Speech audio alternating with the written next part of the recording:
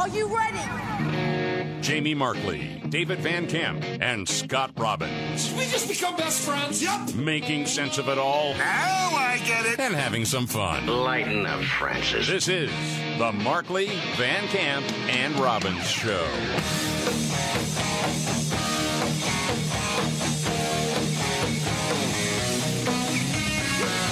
The Markley, Van Camp, and Robbins Show. I'm David Van Camp. There's Scott Robbins. Jamie Markley is out. He's got the Rona. It finally caught up with him.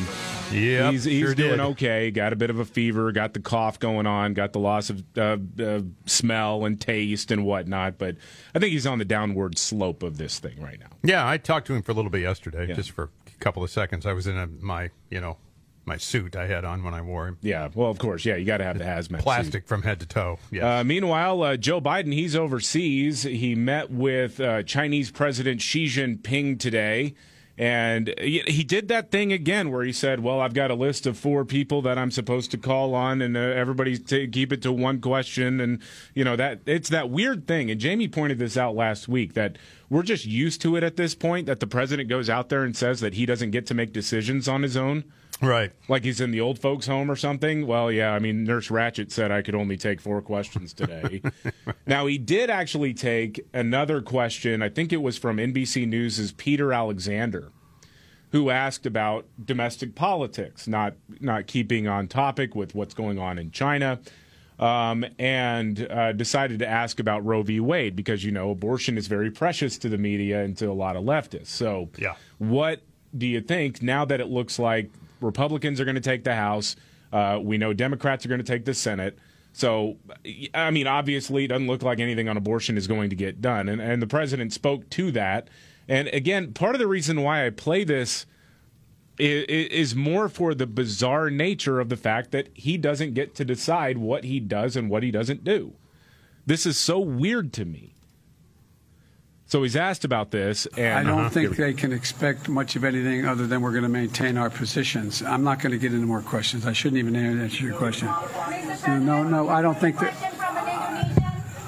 I don't think there's enough votes to codify unless something happens unusual in the House. I think we're going to get very close in the House, but I think it's going to be very close, but I don't think we're going to make it. All right, thank you. I'm just wondering, is it too much to ask somebody to I don't know, ask the president who tells him he can't take questions? That's a great question. I don't know. Because that's very odd. I mean, it's one thing if you're out there sort of in a jovial manner, right. You this boisterous manner of like, well, I got other things to do, so I can't take that many questions. Sorry, but I'll field a few if you want. But it's always somebody has told him, you can't answer these questions. Mm-hmm. You can't talk. And I wonder if anyone will ever really ask and drill down and try to find out who is the one that's saying don't, and then why. Why? Yeah, because there's like 27 Geppettos standing around. Right. Well, it's Karine Jean-Pierre's over there with the long hook to pull him off the stage. Right, the stage. It is really something. Yeah. Meanwhile, but I thought he did a good job with the names. I don't think he booted any names. Well, there's a struggle bus on a couple of them. Yeah, he had a moment where he said he couldn't read the writing. Right. He paused for a few seconds. And are these handwritten? I guess so. I'm not sure. I guess it is. Yeah, I don't know. So weird. So anyway, on the topic of China, he had the meeting with Chinese President Xi Jinping, and he was asked what the tone of the Chinese president was. And I mean, again, we've talked about this before. Whenever the president is off the teleprompter, even sometimes when he's on the teleprompter, but I get nervous. I get physically anxious waiting for him to answer a question because I don't know what he's actually going to say, and I don't know if he's going to just poop his pants and say I smell toast and then fall over. I'm like constantly waiting for him to start bleeding from the eyes again. Yeah, well, again, because he did that during a debate when he was running for president. Anyway, what was the tone of President Xi Jinping of China? Did you find him personally to be more confrontational or more conciliatory and willing to compromise? Neither and yes. Yes, I didn't find him more confrontational or more conciliatory. I found him the way he's always been, direct and straightforward. And Do I think he's willing to compromise on various issues? Yes. I think he understands that. Look, I think, how can I say this tactfully? Oh, boy. Hold on. Here we go. I think the election held in the United States, which still leaves a little bit uncertain, has sent a very strong message around the world that the United States is ready to play. The United States is, the Republicans who survived, along with the Democrats, are of the view that we're going to stay fully engaged in the world and that we, in fact, know what we're about. And so I don't get any sense that there's more or less confrontation. Explain to me what one. I have no clue. What? I don't even know what that meant. What did any of that mean? I honestly. That is a Kamala Harris playbook. That's right out of her book. Right. Well, I do wonder, it's circular firing squad stuff, yes. Now I do wonder if Kamala Harris isn't mimicking Joe Biden. She's trying that, it's like Old Spice but senility. She's just sort of spraying it on every now and again to try to sound like Joe, because after all, he's the president now. Well, he didn't sell it as well as she does. That's true. Or he didn't overact it as well as she does. He didn't talk about the significance of the passage of time. But I'm not really sure what losing the House of Representatives and barely clinging on to the Senate, not to mention a lot of changes up and down the ballot in different states that didn't go Democrats' way. I'm not sure what that has to do with whether or not Xi Jinping is more confrontational. Right. I don't have any idea. If we didn't lose that congressional seat in Alaska, I could have worked something out here. But yeah, right. I don't. Honest to God, I don't know. No, I don't know. I don't know what that meant. And then, turning to the midterms and the fallout of the midterms, we've got a statement from election denier and conspiracy theorist Jamie Raskin. He's one of the Democrats on that dumb January 6th committee. And I don't say that to be flippant. He is an election denier. He is a conspiracy theorist. Just look up his old clips talking about the 2000 election. Oh, yeah. Talking about 2004. Talking about 2016, definitely. I mean, this guy actually did object to the certification of the votes when Donald Trump was elected president. So, but of course, this election denier feels comfortable calling out his enemies that he describes as election deniers because, well, media is never going to ask him about the fact that he is an election denier.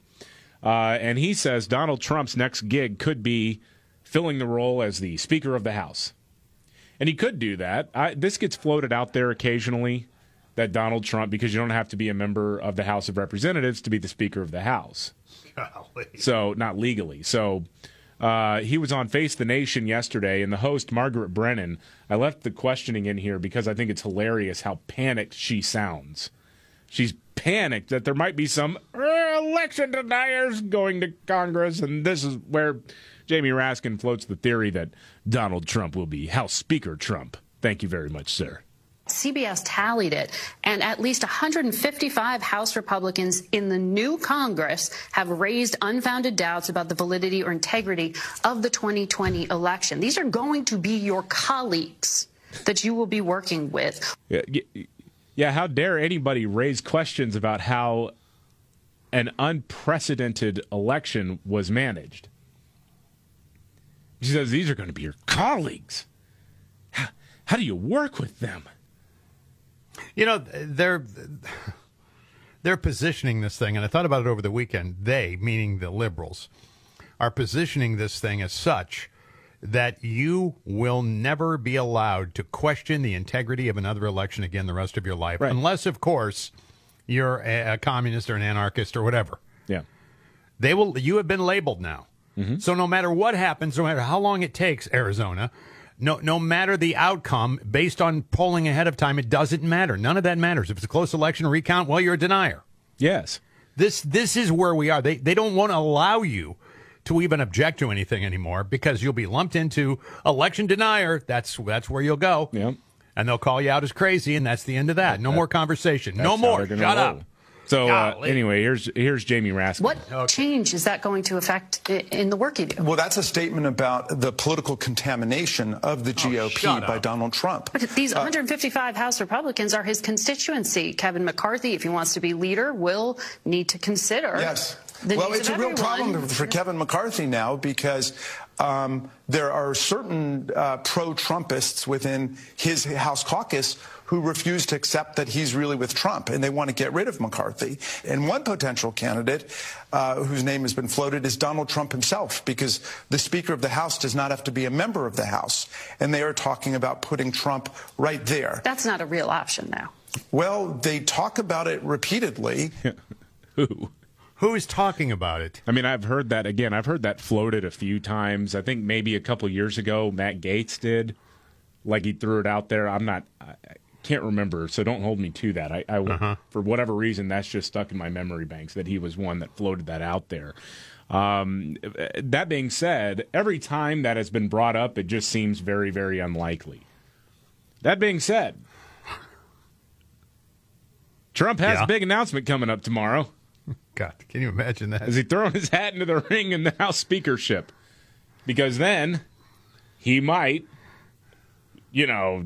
either wield the gavel, of course, in the House of Representatives, or try to orchestrate an impeachment of Joe Biden and then become president as he ticks off his enemies.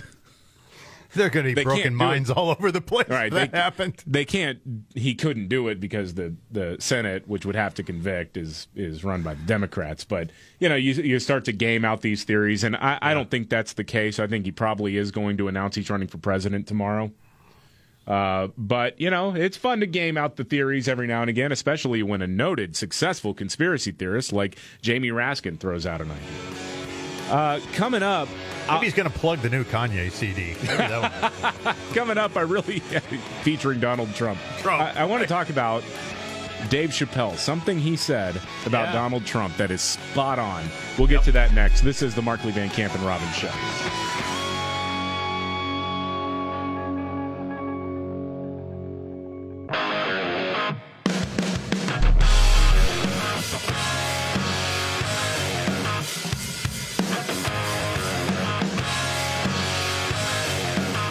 The Markley, Van Camp, and Robbins Show. I'm David Van Camp. There is Scott Robbins. Jamie Markley is out today. He's got the Rona.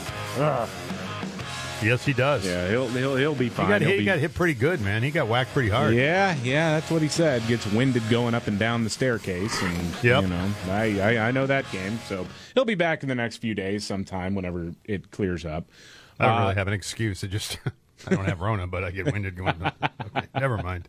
So Dave Chappelle was on Saturday Night Live, and a lot of people are praising him, and the usual suspects are dismissing him or hating him, and part of it's because he's just a comedian who likes to push boundaries. And one of the things he does very, very well is storytelling, not just jokes, but explaining things in a way that makes you laugh, but also really does, as cliche as the phrase is, makes you think. Now, the interesting thing about this clip, and you'll notice when you hear it, I don't think the audience quite knows what to do. Right. And then they kind of look at each other and they realize it's okay to laugh. Yeah. And then they sort of join in. It's really weird. Yeah. Because SNL is so far to the right or to the left that generally speaking, you never hear anything like this. Yeah. And they just don't know what to do at first. And weren't there a bunch of writers that were going to leave and do all that too? That's what they said. I don't think any of that even happened. I wonder how much of that was just ginned up controversy. Anyway, Dave Chappelle talked a little bit about Trump and why Trump voters and many voters are so attached to him. Mm-hmm. And it's something that we've talked about for years. I know, even though a lot of us are disappointed in the way that he's handled himself, especially in the last week or so. But, it's the reminder. And I think, like you said, it's funny because a lot of this audience had never even considered it. No, they hadn't. And they don't know what to do. Never really considered why people voted for, why they supported Donald Trump. You could even say warts and all. And here he is. He's what I call an honest liar. Well, I'm not joking right now. He's an honest liar. That first debate, I've never seen anything like it. I've never seen a white male billionaire screaming at the top of his lungs, "This whole system is rigged," he said. And across the stage was a white woman, Hillary Clinton and Barack Obama, sitting over there looking at him like, "No, it's not." I said, "Now, wait a minute, bro. It's what he said." And the moderator said, "Well, Mr. Trump, if in fact the system is rigged, as he suggests, what would be your evidence?" You remember what he said, bro? He said, I know the system is rigged because I use it. I said, damn.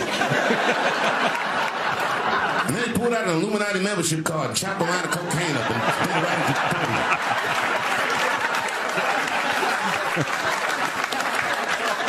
No one ever heard someone say something that true. And then Hillary Clinton tried to punch him in the taxes. She said, this man doesn't pay his taxes. He shot right back. That makes me smart.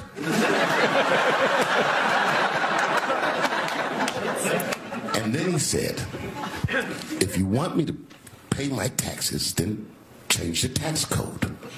But I know you won't, because your friends and your donors enjoy the same tax breaks that I do. And with that, my friends, a star was born. No one had ever seen anything like that. No one had ever seen somebody come from inside of that house, outside, and tell all the commoners, we are doing everything that you think we are doing inside of that house. They just went right back in the house and started playing the game again. Yeah, you're right. The uncomfortable audience reaction is what really sells it for me, because I'm getting flashbacks to shows that we did in 2016. Like, specifically after that debate, when everybody was saying, well, he's saying that not paying his taxes makes him smart. Well, yeah, that's why. It does. That's why there are entire industries devoted to helping people pay the least amount in taxes as possible. I mean, people actually go to years and years of school to learn how to get people out of paying taxes. Guys like Dave Chappelle and Bill Burr see the world as it is. And they're not afraid of the ridiculousness of it all and pointing it out. That's what they do. Yeah. That's why people like this guy. And I watched him last night and I thought, my gosh, that's spot on. That is spot on. But, I mean, that's the kind of stuff that we were talking about years ago and have talked about years since. And it's funny to see a liberal audience with a guy that they still trust despite all the hysteria over the trans jokes and whatnot. Right. But a lot of people still do trust Dave Chappelle as a liberal luminary. And when he says something like that, they actually have to think, oh, this is why people like Donald Trump. This is why people would vote for him. This is, maybe my crazy uncle at Thanksgiving actually isn't a Nazi. Right. That's what I appreciate about a guy like Dave Chappelle. His politics don't align with mine, generally speaking. But I do appreciate that he's willing to hold up the mirror to everybody, regardless of political persuasion, regardless of whether or not it's the PC thing to say or not, right? Or the acceptable thing to say or not. He does that very, very well. He's fearless. He's absolutely fearless. And to me, that exact statement about Trump is one of the reasons why, in the aftermath of the midterm elections, when he's going after Glenn Youngkin, he's going after DeSantis, he's going after all these people, it's one of the reasons why I get so frustrated, because when Trump is on task, he's better than anybody in the game. Better. Period. But he allows himself to get off task so easily. Mm-hmm. And so, I mean, there's the rub, right? Those, you take the good and the bad with the Donald, and, it is what it is. Anyway, we got a news update on the way. CNN is whining that Twitter is getting confusing. Get to that next.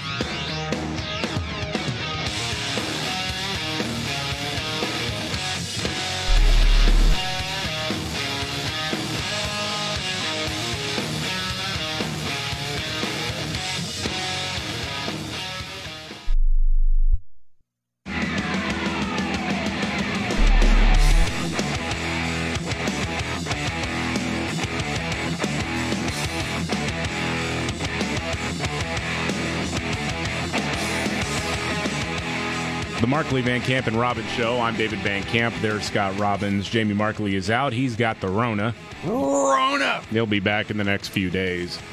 Tragedy at the University of Virginia. Oh, geez. Last night. A student is now in custody after, police say he shot 3 football players and wounded 2 other people late last night at the school's main campus in Charlottesville. The bus was coming back from a class trip.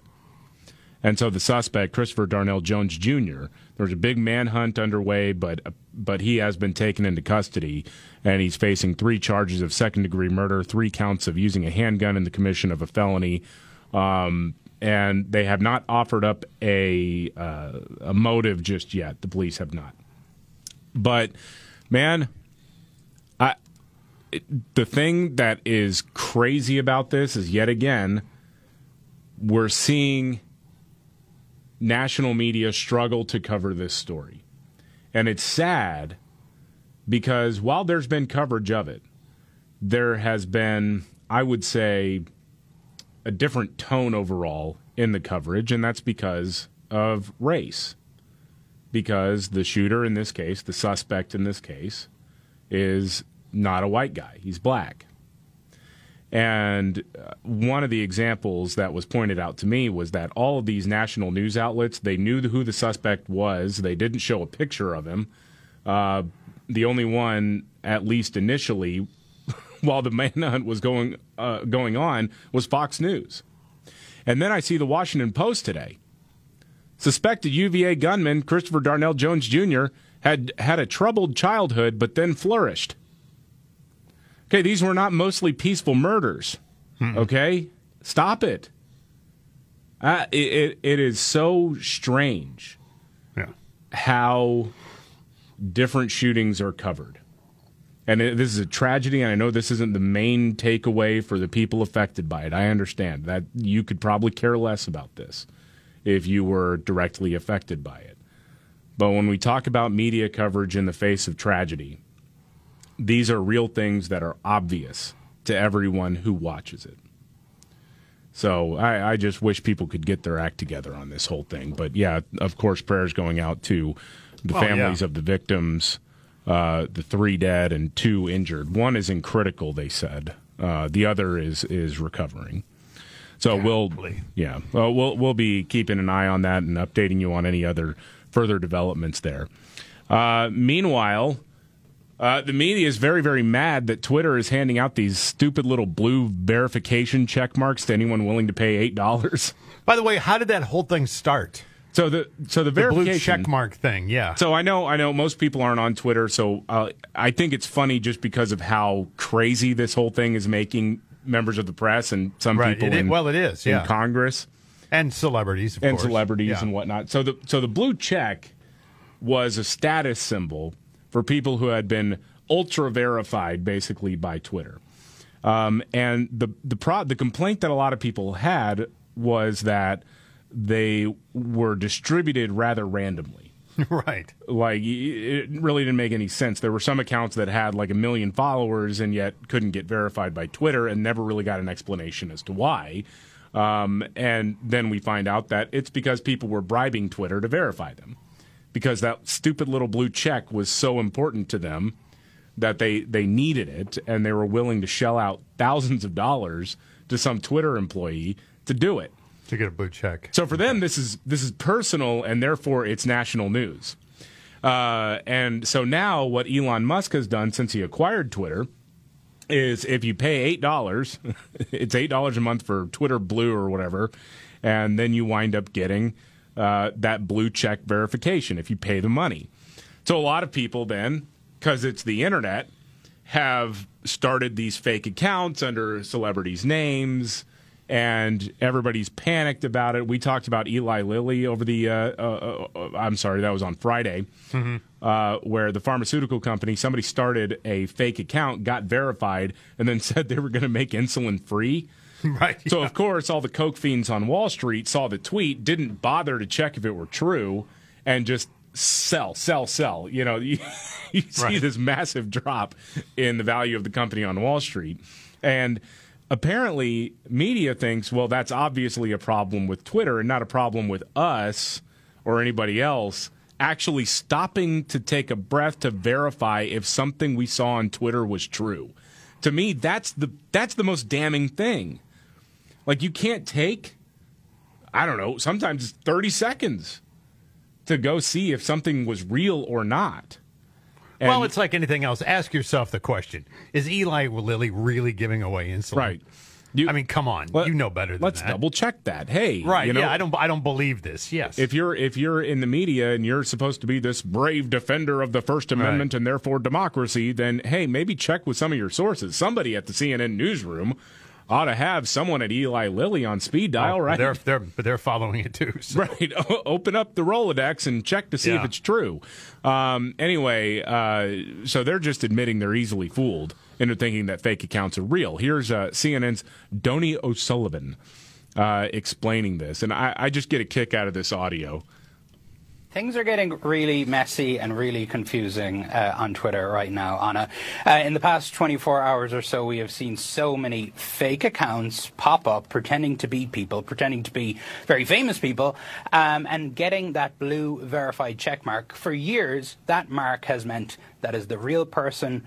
We know this person says who they say they are. So what's been going on? I want to show you a few of the fake accounts that have popped up.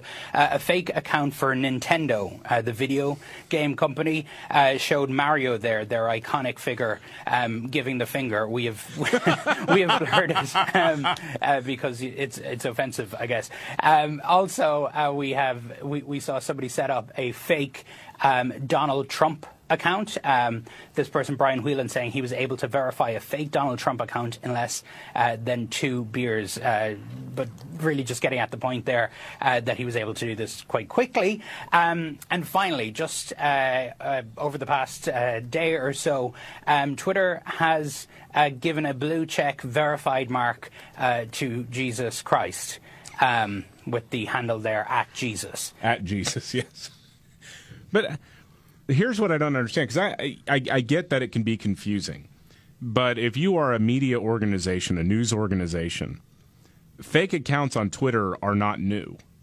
And in fact, a lot of times people had fallen for them even without that blue check mark. So maybe this is the best of all possible things to happen with this social media platform, if nothing else, because now media is going to have to actually report and not just have knee-jerk reaction stories to what they saw on Twitter. One of the things that comes to mind immediately is the whole horsewhipping thing that happened at the border last year. Yeah. That was something that somebody on Twitter posted, Border Patrol is whipping Haitian migrants. Nobody was whipping anybody at the border. And yet, because of one photo from one Twitter account, it took off and became such a big thing that the Department of Homeland Security benched the horseback unit in Del Rio and investigated them. For almost a year, we're looking into potential criminal charges. So maybe this is an opportunity for media to really take a breath and step back and realize that not everything that happens on Twitter is real. And sometimes you actually have to be a reporter, not just a stenographer telling people what happened on social media. Mm-hmm. That's just my 2 cents there. Meanwhile, the Mexican government is using video of homeless people and open-air drug users in Philadelphia in order to try to scare young people away from drugs. This is where we are right now, where Mexico is putting together PSAs featuring footage from Philadelphia to warn people about the harmful effects of drugs like meth and fentanyl.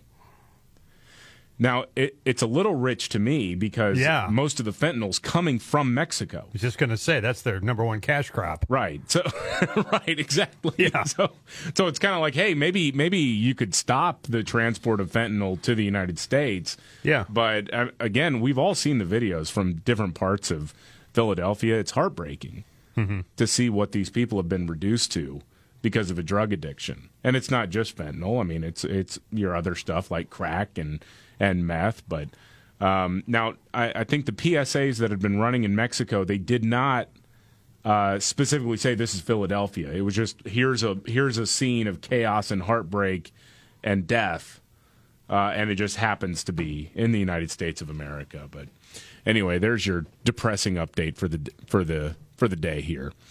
I kind of like this story. I want to get your reaction on this, Scott. Yeah, go ahead. The headline is 3 incredibly dangerous things you're fast enough to run away from. There's this ought to be good. There's a caveat here, but I guess it's supposed to make you feel good here. So, like, number 1 is spiders. Yeah, you can outrun a spider. It's okay. No, yeah, well, I kill them too. I don't mess around. Number 2 is lava, because at most you're talking about 6 miles per hour. But the I don't lava's know. not. I mean, Johnny Quest always, that was really problematic when the lava started running. To That's get ahead of true. it. Yeah. Wow. But it's not the lava that kills you. It's the falling debris that kills you in an eruption of a volcano. But it looks like that lava's going to run right over you and burn you to death. You know, It's a slow creep, though. So Right, that's, yes. But then they say any land animal on Earth. Now, you cannot out-sprint something like a cheetah, a wolf, or a bear. No. But they say you can outlast them. So if you have a head start, well, I mean, if you've got a cheetah coming at you at 60 miles an hour, I you better have a pretty good head start then. Yeah. You're not going to outrun it. So I think that's a little bit fake news, but that's Does from the animal lifehacker.com. just get gassed chasing you, or does it get bored? Or I think it's for both. For hunting, they need the short sprints. Okay. But apparently we can outrun But if you can continue to run. Yes. Wow. If you can just keep hoofing it, yeah, you'll get away from that bear. That would be the twist on all these races they have. Give you like a half-mile lead and then release like 4 cheetahs. This year we're doing something special with the Boston Marathon. We're releasing bears. Yeah, right. But you'll get a 3/4 mile lead. There you go. Yeah. No, we'll drop the bears out of a tree. Oh, gosh, man. They should do that. Instead of running with the bulls, it's running with the bears. Yeah, your little T-shirt will have a bear on it when you get done. Yeah. Golly. I outran the bear. Oh, coming up, my gosh. Alec Baldwin, you know he killed a woman. Yeah, I know he did. He is now suing members of the set of that movie to try to clear his name. We'll get to that and much more. This is the Markley, Van Camp, and Robbins Show.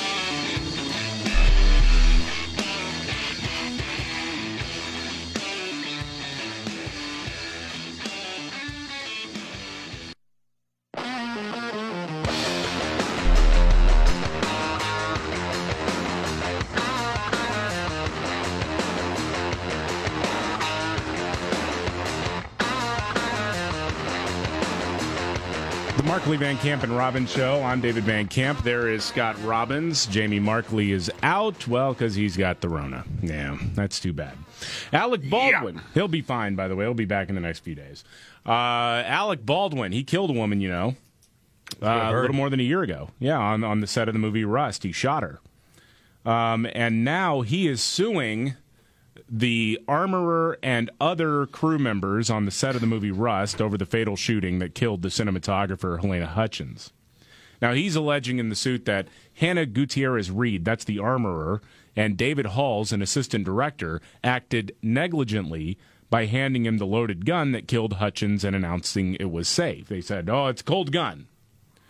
Also named in the suit is Sarah Zachary, who Baldwin alleges failed to disclose that Gutierrez-Reed, the armorer, had been acting recklessly offset. Apparently there are some text messages where they talked about her alcohol use. Uh-oh. So Alec Baldwin is now saying, hey, look, I'm not the guy who loaded the gun, okay? I just pointed it at somebody and pulled the trigger. All right? So in his professional opinion, it was up to other people around him to do that. We're still waiting to see whether or not any criminal charges will be filed. I thought we would hear about it by now, but apparently not. The Santa Fe District Attorney was asking for more money from the state of New Mexico, where this case would be heard, because that's where they were shooting the movie. So again, we'll see what happens on that front, but I guess if Alec Baldwin is risking a lawsuit at this point and all of the other evidence that may come out, he feels pretty confident here. Even though, he said that he didn't pull the trigger, Scott, but even the FBI has said, no, we couldn't get that gun to fire without pulling the trigger. Mm-hmm. So, and actually when they did get it, they hit it with a hammer so hard that it actually broke what's called the sear. It's part of the trigger system. Uh-huh. It had to break in order to fire it, and now the gun doesn't work at all. So we'll see. We'll see what happens with all of this. How long does this go on? He's going to be charged. He's been charged criminally, correct? No, he hasn't. Oh, I thought he had been already. No. Okay. No. He settled That's it, right? He settled. There was a lawsuit that he settled from the family, and then also the movie got hit with a fine from the state of New Mexico from the occupational workplace and safety outfit in the state of New Mexico. So right. They had to pay a fine. So we'll see what happens moving forward. I thought that they would have had criminal charges if you were ever going to charge him or anybody associated with it, because I think somebody was criminally negligent. So maybe that's not Alec Baldwin. I tend to think, he's on the hook for it, but we'll see. We'll see what happens. All right. There is researchers in Australia have come up with something, Scott. They are testing a new birth control option for men. It's called a temporary vasectomy. And so how this works is they inject gel directly into the holder? Yes. Oh, no. Directly into the old family jewels. Oh, my. Yeah. So the gel apparently goes in there and blocks sperm for up to 2 years. The researchers were worried that they wouldn't get enough volunteers. Really, I wonder why. Mm-hmm. So they posted about it on social media, and hundreds of men wound up applying. They got so many applications, they had to shut it down after just 2 days. Really? Yeah. So do they know they weren't actually going to be engaged in the process with another woman, or did they think that? Or? So 25 men are part of it. I hear the shot's not too bad. I mean, with all of this, it's just a little prick. Things are getting really okay. This is the Markley, Van Camp, and Robbins No show. bags jokes. No.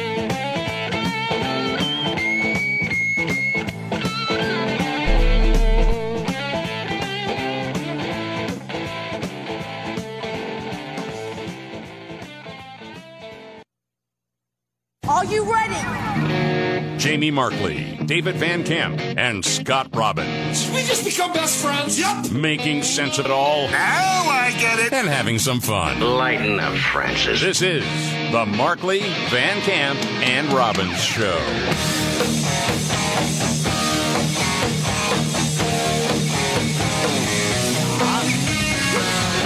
The Markley, Van Camp, and Robbins Show. I'm David Van Camp. There's Scott Robbins. Jamie Markley is out. He got the Rona.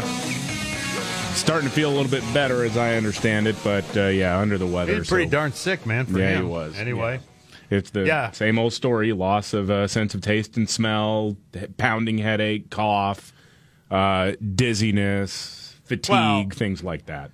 Yeah, I mean, we say this, but he really has lost. He lost his taste 25, 30 years ago. You say that just because you loved Winger, okay? As one band, right? That's it. I see this interesting poll from the Texas Republican Party that shows that Florida Governor Ron DeSantis is now up 11 points on Donald Trump in a Texas 2024 GOP primary matchup. It had been Trump plus 17 just last month. So that is a massive shift. And some people have suggested that there's this like coordinated thing to try to jettison Donald Trump. Maybe I honestly, I don't see it, because if they were going to do it, they would have done it earlier. You know, they would have done it in 2015. They certainly tried in 2015 and 2016 to get rid of Donald Trump. So I do think there is a real reflection of some voters out there, and maybe most voters, who are just kind of like, thanks, Don, thanks for the memories, bye. But right now, as it stands, no one's over 50%, but it's Ron DeSantis 43% and Donald Trump 32%. That's according to the polling. You know, that is a dramatic shift. That is. Dramatic. Yeah. And I don't know how much of that is, you know, the hand-picked candidates that Trump went for in the midterms didn't do so well. How much of it is sort of just tired of hearing about 2020 and saying, okay, let's offer solutions moving forward? Because Georgia did. They did offer solutions. They passed a bill that was derided as Jim Crow 2.0 and whatnot, except somehow they managed to count all the votes on election night. Weird how that works, huh? It does. I don't know how that works. How is it possible to actually count votes in a timely manner? Weird. You know, one thing that's really interesting to me, and you know, Bill Clinton was campaigning. I mean, not a lot, but some. Yeah. Towards the end, Barack Obama certainly stuck his nose in it. Trump was certainly out there. You know, the guy who never shows up for anything is George Bush. Yeah. I mean, I don't know if nobody's asking for his endorsement. Well, yeah, nobody. Nobody's campaign. He doesn't campaign with anyone. I don't know. It's weird when you see guys like, Clinton out there still, the huckster that he is. Yeah. And yet at the same time, I mean, he's just nowhere. It's like almost, I guess maybe he doesn't have any power or influence within the party anymore. Well, I don't know. I think he'll pop up occasionally. He just doesn't really get the press. And I think he was one of those guys that in 2008, he knew even most Republicans were kind of done with George W. Bush, and so he just kind of went away. Yeah, and he wasn't one of these guys who seems like he needed the spotlight at all and had no interest in being a kingmaker, or didn't seem to anyway. I mean, you're in Texas. I mean, you would see him more than anybody else would, I would think. I mean, again, he still has people who like him, but yeah. But I mean, in terms of out there mounting some sort of he flew into Ohio to stump for. Yeah, you just never see that. I think for the most part, it is just kind of keep your head down, and he did his part, and he's gone. And he'll pop up occasionally, and that's about it'd be nice if they all felt that way. Yeah. If they weren't addicted to the rush of the spotlight. Right, exactly. But, it really is something. Yeah. Anyway, just an observation. After we've been talking about the midterms, everybody going out stumping for everybody, and now you got Michelle Obama making the rounds because there's another freaking book coming out. Yeah. Oh, yeah, and she says that the 2016 election still hurts. Yeah, right. Get over it, man. God. Come on. I know. Just let it go. Anyway, I think that is kind of interesting. It'll be interesting to see what Trump's reaction to this type of polling information will be. If at all. I had, if at all. Come on. Well, yeah. He loves him, though, doesn't he? Yeah. So he'll probably say it's fake or something like that. And I don't know what's going on behind the scenes, but I was having a conversation with somebody over the weekend. Probably, at least in my personal life, the biggest Trump guy that I know, who still is all in 2020. It's got to be 2024. It's got to be him. And as we've said before, I think we're all three of us in agreement. If Trump is the nominee, well, I'm going to vote for him. I would. I'd vote for Doberman, though. I would. The Doberman sniffs strangers less than the current president. At least I'm honest about it. Yeah. Yeah. Well, and he made a point, and I totally understand this because I think this is kind of my gut reaction as well. Is that if there is this concerted effort to push Donald Trump out of the spotlight, then it feels manufactured, and it feels like the establishment, and it feels like liberal media and Democrats have won. Mm-hmm. There is a pride in that okay, well, years of trying to take this guy down, and now what? We're just going to let it happen. So I can understand that, and we'll see what any primary looks like on the Republican side. 2024, still 2 years off, and I know the primary will get underway next year. In earnest next year. So anything can happen, and we'll see what happens in the primary. I'm not writing off Trump completely at all. But so I get the instinct of saying, well, we can't let these people win, and we got to stick with Trump no matter what. I get the instinct. Early voting in New York's already started. Right, but I disagree with that sentiment. Right. Mainly because if it becomes apparent that the Democrats will win because enough voters were just saying it's got to be Trump or no one, well, that's a problem. Are you interested in a real victory, or are you interested in the moral victory? That's the question that I have for anybody who says that it's got to be Trump no matter what, 2024. I agree. And again, we'll see what happens in the primary. It's very possible Ron DeSantis gets under that big spotlight and he crumbles. I don't know that it'll happen. I don't know what will happen. But, I'm certainly keeping an open mind, but I will say it's been really disappointing the last week or so. And I'm not surprised if there are voters out there saying, okay, it's time for the Trump show to end. Thanks for everything, but bye.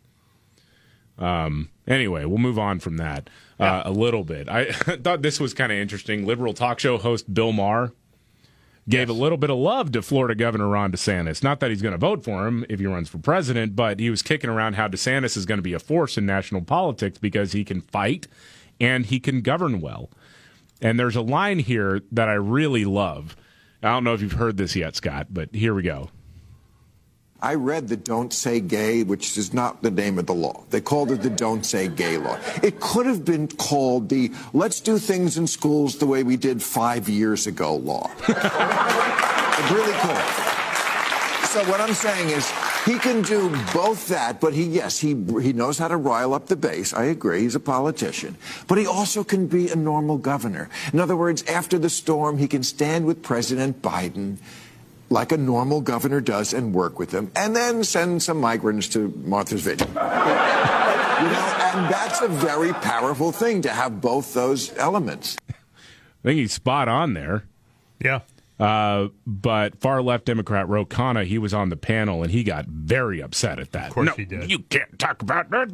Ron DeSantis has no economic vision. Okay, all right. He's got no foreign policy vision. So he's going to run on picking on transgender kids. That's going to be his platform. He's a governor.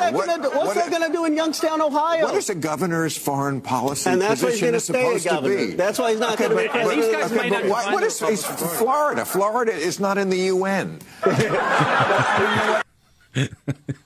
Ro Khanna's Right. He does exactly what you would expect him to do. Well, he does what he's told. Right. That's basically it. He's a good little pup, and he'll follow the line most of the time. And you got to make an argument, so there's your argument. Right. He's weak on foreign policy. Yes. Okay. Yeah. All right. Sure. Yeah. Mm-hmm. Have you seen what's going on in the world right now under Joe Biden? Say, the strength of the Biden administration. I mean, you got the threat of nuclear war from Russia and China. Okay. Yeah. Sure.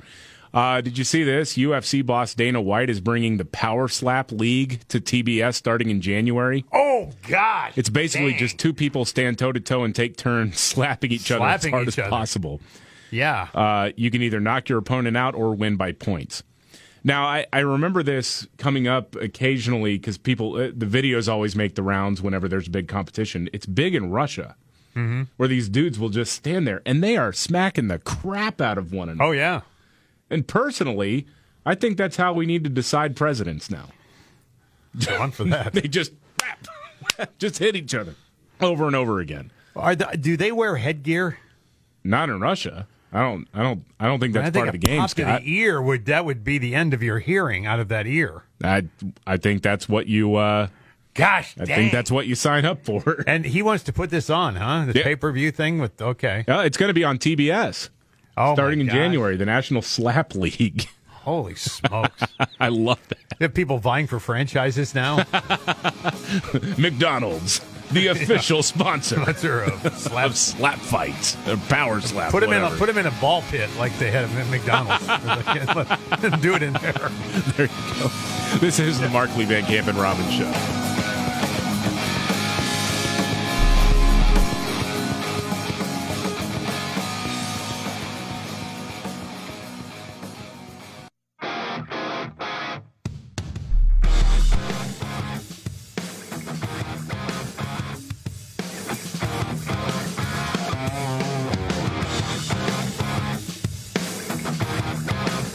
The Markley, Van Camp, and Robbins Show. I'm David Van Camp. There is Scott Robbins. Jamie Markley is out. He's got the Rona. He'll be back in a few days, we hope. Yep. He's fine, not in the hospital or anything like that. It's just, he said it's like a bad flu. But he's struggling with it. So anyway, we'll hopefully have him back in the next couple of days. Did you know, Scott, that Arizona's method of counting votes is one of the best in the nation? No, it's not. It's certainly not. Who said that? Arizona? Yeah. Vote counters? Andrea Mitchell on MSNBC. Oh, for God's sakes. How does anybody do that with a straight face? Well, she's had a lot of work done. So, I don't know. That's true. She Some parts of her are only like 12, 13, 14 years old. Yeah, she kind of does look a little bit like a basset hound that got left out in the rain. So I don't know what a smile looks like on Andrea Mitchell. No. But anyway, here's what she said as we're still waiting for the final tally of votes in the state of Arizona. Here's what she had to say. Let's talk about what we've learned from, for instance, what's happened out in Maricopa County, what's left out there in terms of how the vote keeps, coming in, despite all of what has been said by Donald Trump and other election deniers, and now beginning to be also Kelly Ward, who's falling behind Katie Bob. It's not Kelly Ward. She's talking about Carrie Lake. Where? That was a Joe Biden right there. That really was. Well, how does Carrie Lake and Kelly Ward? Yeah. Well, I'm confused. Mixing things up a little bit. She meant Carrie Lake. For those of you listening in the car and just got it. Did I just hear what I? No, that was a senior moment from Andrea Mitchell. Jeez. Hobbs, but for the governor's race, Maricopa County had some of the best vote counting processes because of past problems. Yeah. So because of past problems, obviously, they've got some of the best processes going on. No, they don't. No, they don't. Yeah, no, they don't. No, they don't. I read a deep dive over the weekend into what really is going on with Maricopa County and why is it taking so long. And there's a lot of different reasons for it, but to summarize it, it's because they keep passing different methods that just make it more complex at every turn. So Maricopa County is a huge county. Just to get that out of the way. But apparently you can vote at any location if you live within the county. And that means you've got to have multiple ballots available for different school board races and different local issues depending on where in the county you live, things like that. And so that's why a printer problem would be such a big deal, which we saw in Maricopa County. Right. That there was a printer problem. And so then it just becomes a mess from there. Because it's kind of like it's like sorting a gigantic deck of cards with one hand tied behind your back, or it's kind of like what the comparison I heard is the way different regulations have rolled out over the years because of past problems. Instead of really simplifying it, it wound up becoming more complex and not actually addressing the problem of slow roll returns.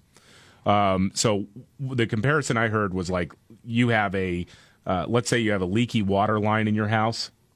First, you try to cover it up with Gorilla Glue. Well, that didn't work. Then you try to add masking tape on top of it. Well, that didn't work. So then we added duct tape on top of it. Oh, that didn't work. So then you just said screw it and put a towel underneath and said, well, that's good. That'll work. So it really you didn't actually address the real problems that had been out there years ago in Arizona, but instead you just made it more complex and made it more likely that it takes forever to count the votes. And I would say if you want to really knock down so-called election deniers, then make it cleaner. Well, quit giving everybody a reason to wonder what's going on. Right, and then Maricopa County... I mean, you already know that exists. That's why I think they want the narrative. Yeah, and officials in Maricopa County did not do themselves any favors over the weekend by getting frustrated and then getting snarky with people. Right, yeah. And that doesn't help, okay? You're already looking like a laughingstock. Yes. And maybe that's not fair. Maybe it is just, okay, because of the regulations, this is how long it'll take to count the votes. But when people already have questions about it, to get snarky with them is not the right thing to do. You make yourself look more guilty. You've gotten this heightened sense of sensitivity out there to fraud. Yeah. I mean, and when you start to pull shenanigans like this, of course, that question comes in everyone's mind. Of course it does. Yeah. I mean, what are we supposed to think? Why is it that every other state got this done, and states that are much more populated than your state seem to get it done without an issue? Yeah. How is that? Yeah. So, and because there's a complex system that they have in place, and it sounds like somebody needs to come in and simplify it a little bit more. Right, which would have been Carrie Lake's job if she were to be elected. Well, and one of the things that I really get frustrated at, too, is that the same people who are screeching about election deniers and all this conspiracy theorists are the same people who tried to convince Americans, and successfully in many cases convinced them, that Donald Trump was elected because he stole the election with Russia. Yeah, right. That's like, y'all don't actually have any moral high ground on this whole conversation. Just clean up your elections and get the votes counted, for crying out loud. Absolutely. This is the Markley, Van Camp, and Robbins Show. Biggest story of the day to me probably has to do with Joe Biden traveling and meeting with Xi Jinping in China and trying to provide some clarity. He said over and over again the phrase I know you love to hear, Scott, which is, I was clear. Oh, yeah, right. And Joe Biden is never clear about anything whatsoever because he kept mixing up country names and just was he's all over the place. I mean, this is the same guy who said that we would send the military to Taiwan. It's always the precursor, though. It's the president's been clear. He's made this. No, he hasn't. He hasn't been clear about anything. No. We'll get to an update on that and much more. This is the Markley, Van Camp, and Robbins Show.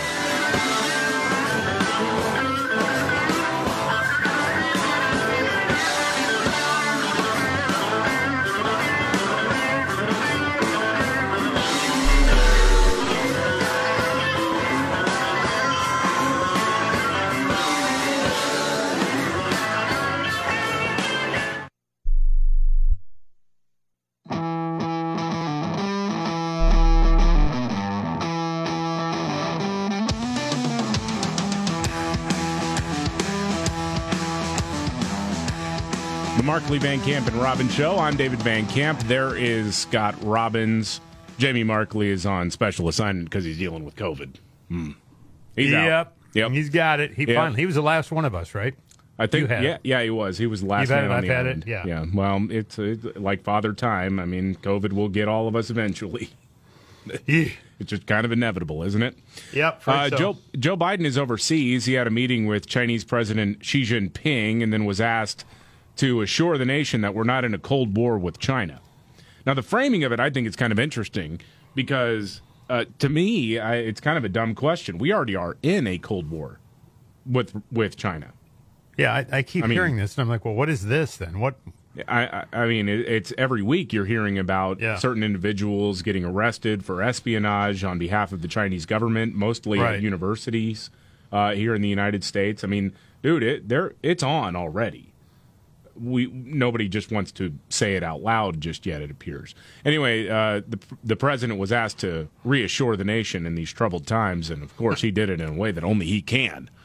This guy. This ought to be good. I think the United States is better prepared than any country in the world, economically and politically, to deal with the changing circumstances around the world.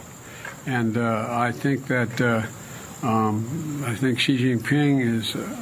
We agreed that we would set up a set of circumstances where on issues that we had to further resolve details, we agreed that we would have our chief of staff, the appropriate cabinet members and others sit and meet with one another to discuss the details of every issue that was raised, and we raised a lot of issues. There you go. So what did the president just say? God, come on, stop it, David. It makes my brain hurt. The one thing, is there one glaring thing in your mind that was left out of these conversations? Well, with Xi? At least on the, what we know of is the human rights stuff, the actual literal concentration camps that he's run. I'll go along with that one. And COVID. Not one freaking mention in 3.5 hours? Yeah. Nothing? Nothing. Let bygones be bygones. I know that they lied about, even if they didn't, let it escape that lab in Wuhan. Let's say, for the sake of argument, it was some pangolin who got sick from a bat and then that wound up in somebody's soup or whatever. Yeah. And that's how it happened. Even though we can't actually find any evidence that that's true, they did lie about it. They did cover it up. They didn't give anybody a heads up. Not a conversation like, hey, Chi, listen, man, I got to get something off my chest here. Yeah. This COVID thing, you and I both know where that started, don't you? Yeah. I mean, it's unfathomable to me that you can meet with him, have a 3.5-hour conversation, and that never comes up. Yeah. Hey, that doesn't come up. What are you going to do to make it right? What are you going to do to make this right? Because you've screwed up the world. What was the thing that you're most responsible for that wrecked the world economy? Yeah. What was that? That was you. Yes. We'll start with I'm sorry. That'd be nice. And we'll work from there. Yeah. But, I mean, you got it at least has to come up in conversation. Mm-hmm. Well, we talked about, green energy and... Right, of course. It's like, geez, man. But you know, Xi Jinping very, very, very worried about climate change. Yeah, he's terrible. Obviously, yeah. Guy tosses and turns at night. Golly. Speaking of COVID, now even though Republicans failed to take control of the Senate, there have been some positive results at the state level. In Nevada, former Clark County Sheriff Joe Lombardo flipped the governor's seat red. And have you seen the old clips of him? Because he used to be on Cops years ago. Really? Yeah. I don't think I ever knew that. So, okay. Yeah, he's like, all right. I think he was around 40 maybe when he was on Cops. And so people were sharing that because he was ripped. And yeah, anyway, it's been kind of fun watching the old Cops footage that's out there. He was a cop? Yeah, he was a sheriff. I thought they were... No, cornered no, the tar he was paper shack somewhere. No, he wasn't the guy at the trailer park. Okay, no, I just wondered. Getting arrested. No, Just curious. At the time, I believe he was a deputy. Yeah. But anyway, it's interesting to hear how CNN explained this loss because they were just at a loss for words. How is it possible? I mean, we thought everything was going great for Democrats because that's what we've been telling people. This is sort of bucks the trend of what we have seen in the governor's races since Election Day, which is Democrats have done well. This is not one. This is an incumbent Democrat who has actually been defeated in a state that was hit incredibly hard by COVID because, of course, Las Vegas in particular is so tourist and tourism focused. Right. And one of the challenges going into this, as we've been discussing when it comes to the Senate race, is that the unions, which are a huge part of how Democrats get out the vote, it's a huge part of their constituency. A lot of those workers were hit hard in ways that are hard to define with the numbers. The jobs came back, but not the ones that they had before. And so there was a lot of unsatisfaction with how that went in Nevada. Well, that's part of it, certainly, is the COVID thing. Mm-hmm. Yeah. And in an area. But it's funny that it's like you just had this light bulb moment suddenly that, hey, yeah, you know, people didn't like being forced out of work. Yeah, it's real helpful now. And I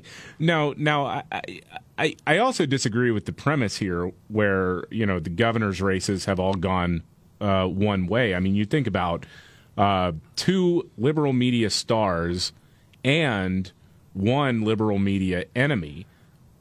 Two of them lost and the enemy won from their perspective. When you look at Beto O'Rourke in Texas, got shellacked. Stacey Abrams got embarrassed again. And Ron DeSantis in Florida won by a huge margin, by like 20 points. Yeah, over another. So hack. It's like, yeah, that's been going well for the Democrats. Well, it depends on what state you look at, but not really. Not to mention Ohio, not to mention Maryland. I mean, there have been some really bright spots for Republicans in this midterms, especially at the state level. I mean, I guess if you're only paying attention to Pennsylvania, you can say that for the Democrats. But anyway, moving on, the Associated Press had this crazy story, Scott, that trans people being asked to have surgery is torture. Now I agree that could be a form of torture, but not for the same reason that they're saying it. They say, I'll just read you their framing. Across the world, scores of countries still require transgender people to submit to such surgeries before their genders are legally recognized, a practice international human rights bodies have condemned as torture. Well, yeah, if you want to change your official documents, you got to make some real changes here, okay? Yeah. You can't play dress up and suddenly say, yeah, now I need to change my driver's license or my passport. I mean, at that point, you might as well just say get rid of all of it. What's the point of it? There's a tradition in this country that if a woman gets married, generally speaking, she takes the name of the man she married. Mm-hmm. You can't do that if it's my boyfriend. Right. Oh, I guess you could, but... But you know what I mean. But at the same time, I mean, if you are actually changing... This doesn't make any sense. If you're you'd have to change... In order to be a female, you have to be a female. Right. You have to actually commit here. Yeah. You can't just wear a wig and a sundress and suddenly say, okay, now government recognize me as the gender I present as or whatever. Right. And I think another story that's come out here, of course, after the midterms, as people have been talking about, you know, how hateful it is that Republicans want to prevent kids under the age of 18 from having these life-altering surgeries or even hormone therapy.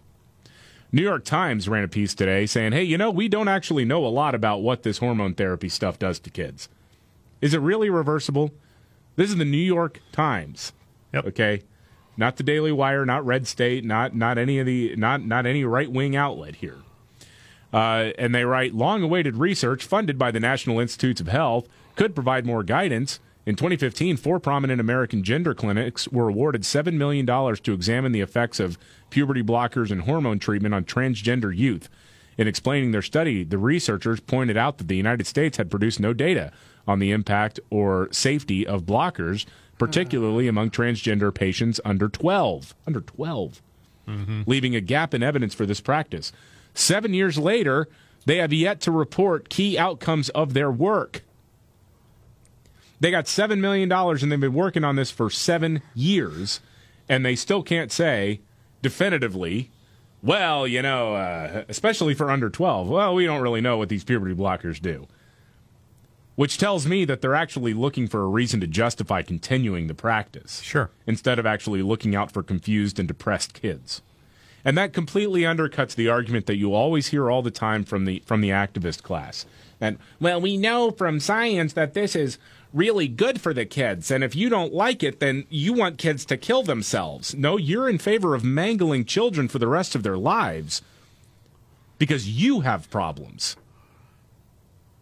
I don't understand how anybody can look at this issue and think it's monstrous for somebody to say, no, a 12-year-old should not go on dangerous hormone therapy or treatment where we don't even know if there are any benefits to it. The idea is now that the so-called experts are defaulting to, well, we think there is a benefit to this therapy, and everything is geared towards proving that instead of actually looking at the science of it, instead of actually looking at the numbers. And if there's anything negative, they need to quash it immediately. It is really sickening, and for a lot of these people, it's just for profit. Because they don't, the companies that provide these treatments for off-label use, they don't have to go through any testing in order for it. It's not FDA approved. They don't have to do any of those things because doctors are still going to prescribe them. Yeah. So why would you ever want to run the risk of proving that it's bad for you? You're monkeying around with this stuff, and there is a whole generation coming up now that is going to be changed irreversibly.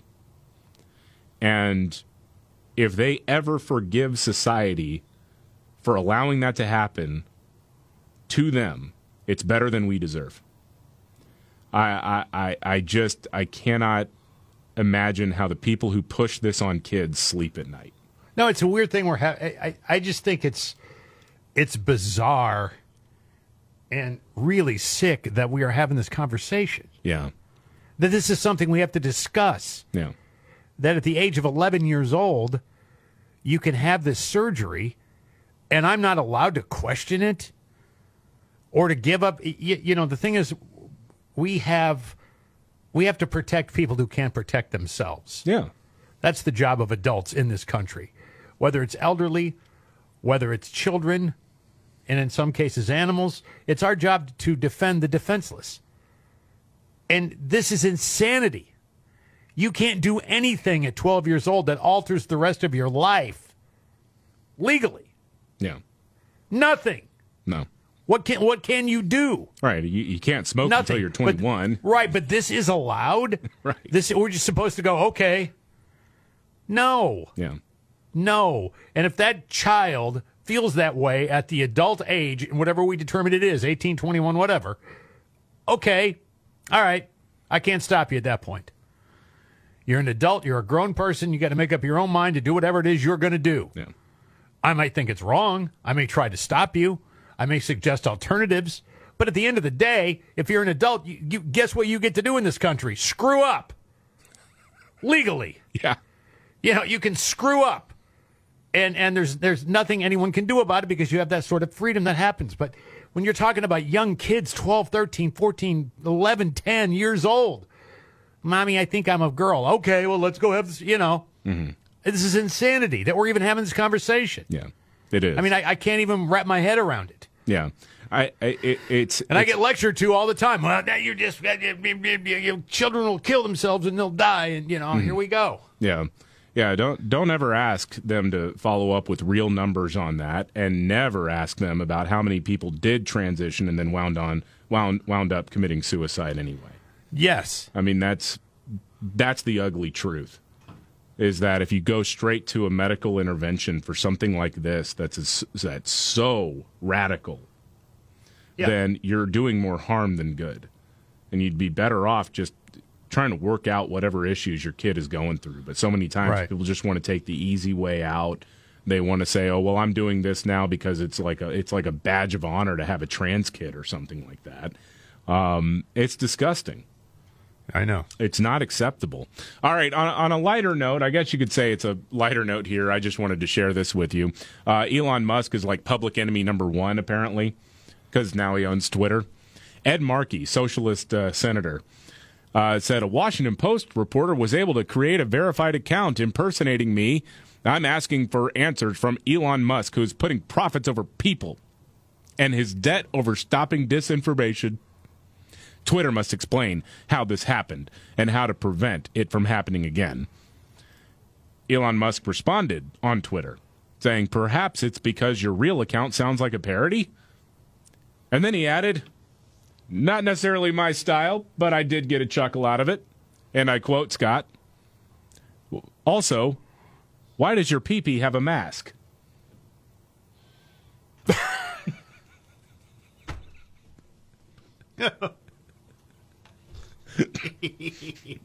So there you go. There's your fourth grade. There's your fourth grade humor for you right there. All right. Why does your pee-pee have a mask? Yes. All right. We got a news update on the way. This is the Markley, Van Camp, and Robbins Show.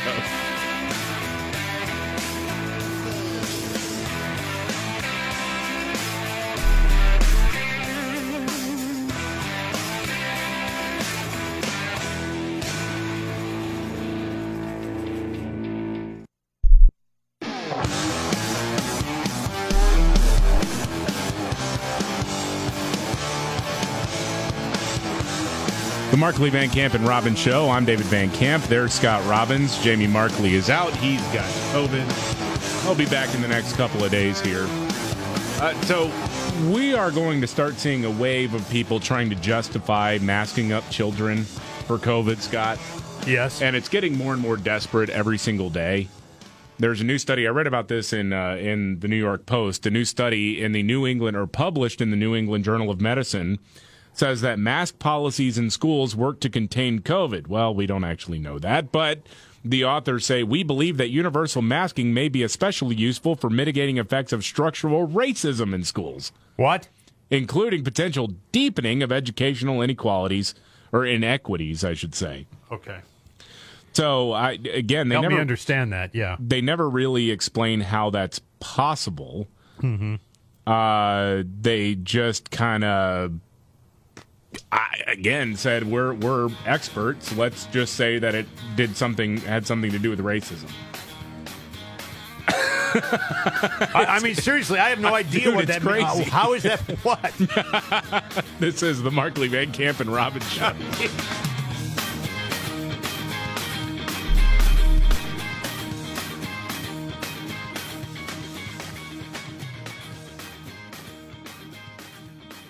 Are you ready? Jamie Markley, David Van Camp, and Scott Robbins. We just become best friends. Yep. Making sense of it all. Now I get it. And having some fun. Lighten up, Francis. This is the Markley, Van Camp, and Robbins Show.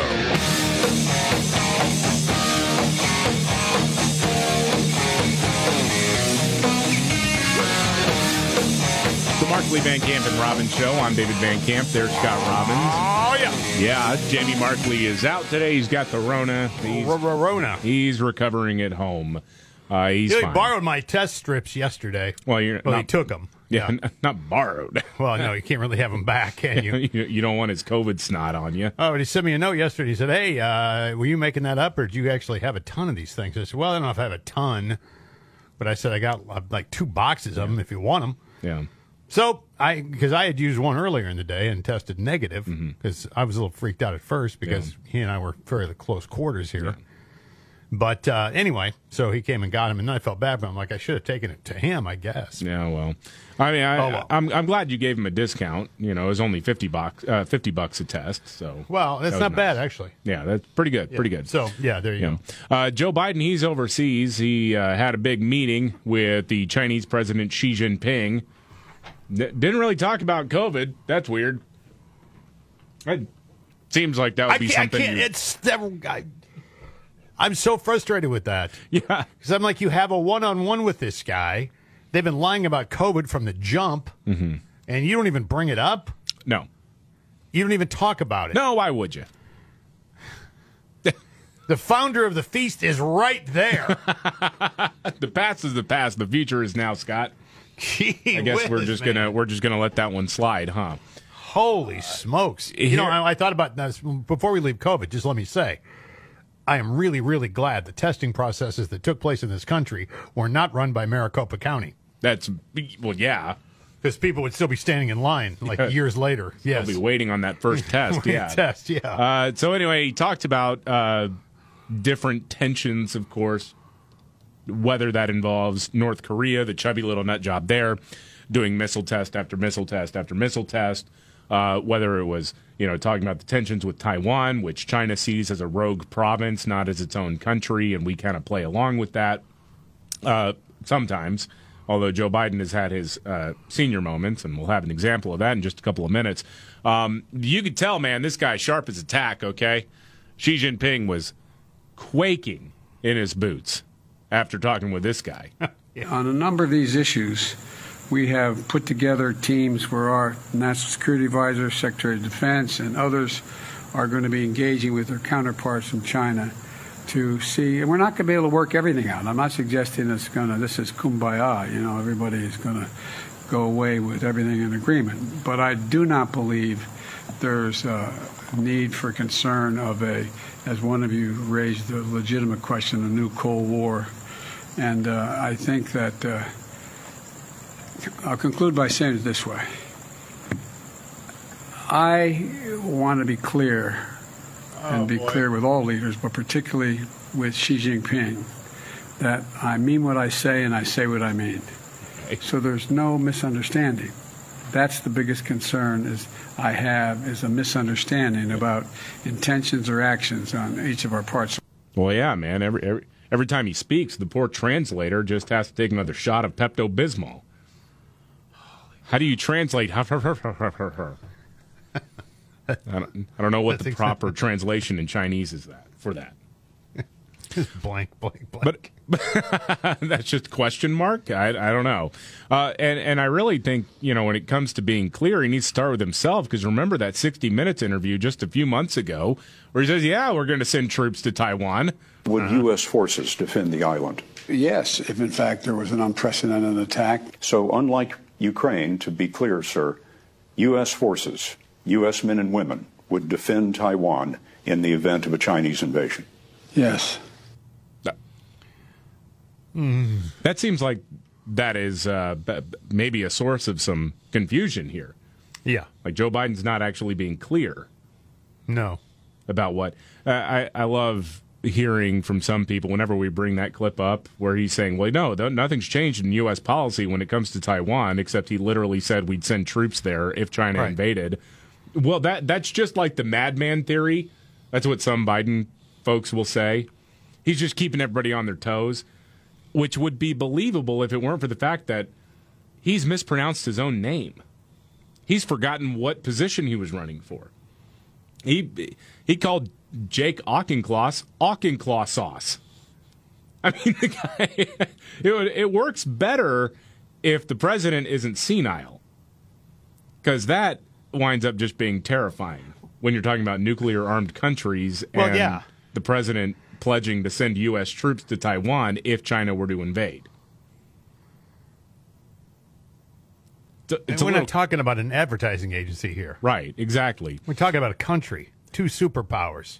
And you just off the cuff make that remark? Yeah. I mean, and Pele tried to bail him out a couple of times there. Yeah. Now, are you saying, just so I'm giving you a chance here to dig yourself out of this, and you don't take it because you don't know. Yeah, the whole time he's shaking his head like, so, Mr. President.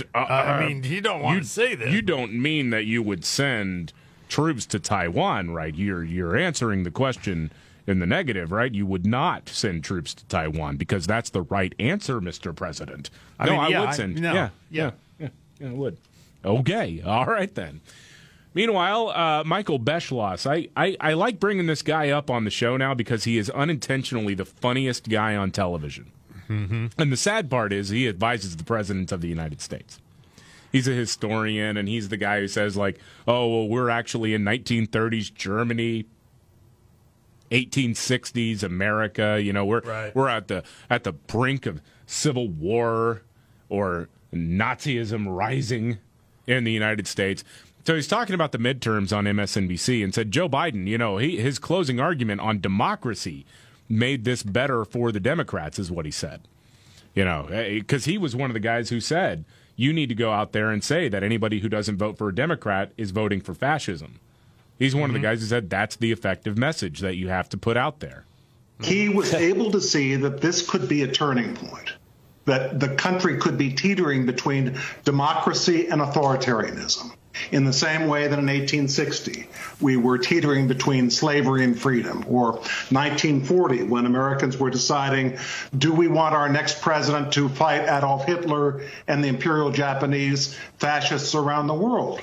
Biden was able to see that and made a gamble, but the gamble was, if you tell Americans that you can't have a good economy and national security if you lose your democracy, even in 2022, people will get it. Well, I think the evidence of this week is that people did get it. And another amazing thing, Ali and Alicia, is that look at the last 4 or 5 days. There were such predictions of possible violence, election deniers all over the place, chaos. The amazing thing, it's wonderful news, is look how much these past 5 days have resembled calmer times in American history. Yeah. They were fanning the flames of violence for weeks. The president came out and said that you were a fascist, or at least a semi-fascist, if you weren't voting for Democrats. Right. So you guys whipped up all this hysteria of like a bloodbath in the elections when there was never really evidence that it was going to happen. And now you're taking credit for it? Right. It's like this thing that didn't happen that we all thought would happen. Like, I don't know. And the thing is, it's easy to laugh at the guy, but I do know people who were literally afraid of violence at their polling locations. Oh, that sure. Someone was going to come and shoot them. Yes. And like, I know one person, I'm not going to rat him out here, is talking about taking a knife with him when he went to go vote, which you're not supposed to do that, but no. You know, was talking about that because he wanted a way to defend himself in case some Proud Boys showed up or something. And it's like, man, you realize how much paranoia that guys like that are putting out into the public consciousness, and then eventually it does become a self-fulfilling prophecy. Because you got everybody on, you know, everybody walking around with a hair trigger, basically, thinking that something's going to go off, so one little slight, and suddenly all hell breaks loose. Look, man, these guys were greasing the runway for voter fraud in their mind if they lost. That's what they were going to claim. They had already set it up. And when it didn't work that way, then all of a sudden it's like, well, it's perfectly fine. Everything was great. Obviously, yes, everything went great. Yeah, but they were stirring it up like that. Like they're right. You know, they're right. Those nuts over there, you know, who knows? Yeah, they're going to show up. I mean, you don't know what's going to happen. Yeah. They're going to keep people from voting. And, you know, here we go again. Yeah. And on a lighter note here, the NFL put on a game in Germany yesterday, Seattle, Tampa Bay. Yeah, I don't even, you know, I didn't even know it was on. That's how lame I am with it. I had no idea. I forgot. Now, I thought this was kind of cool. They're apparently in Germany, they're big fans of John Denver. They started playing Take Me Home Country Roads at the game, and you have 70,000 fans singing along with it. Really? It's crazy. Yeah, here's some of the...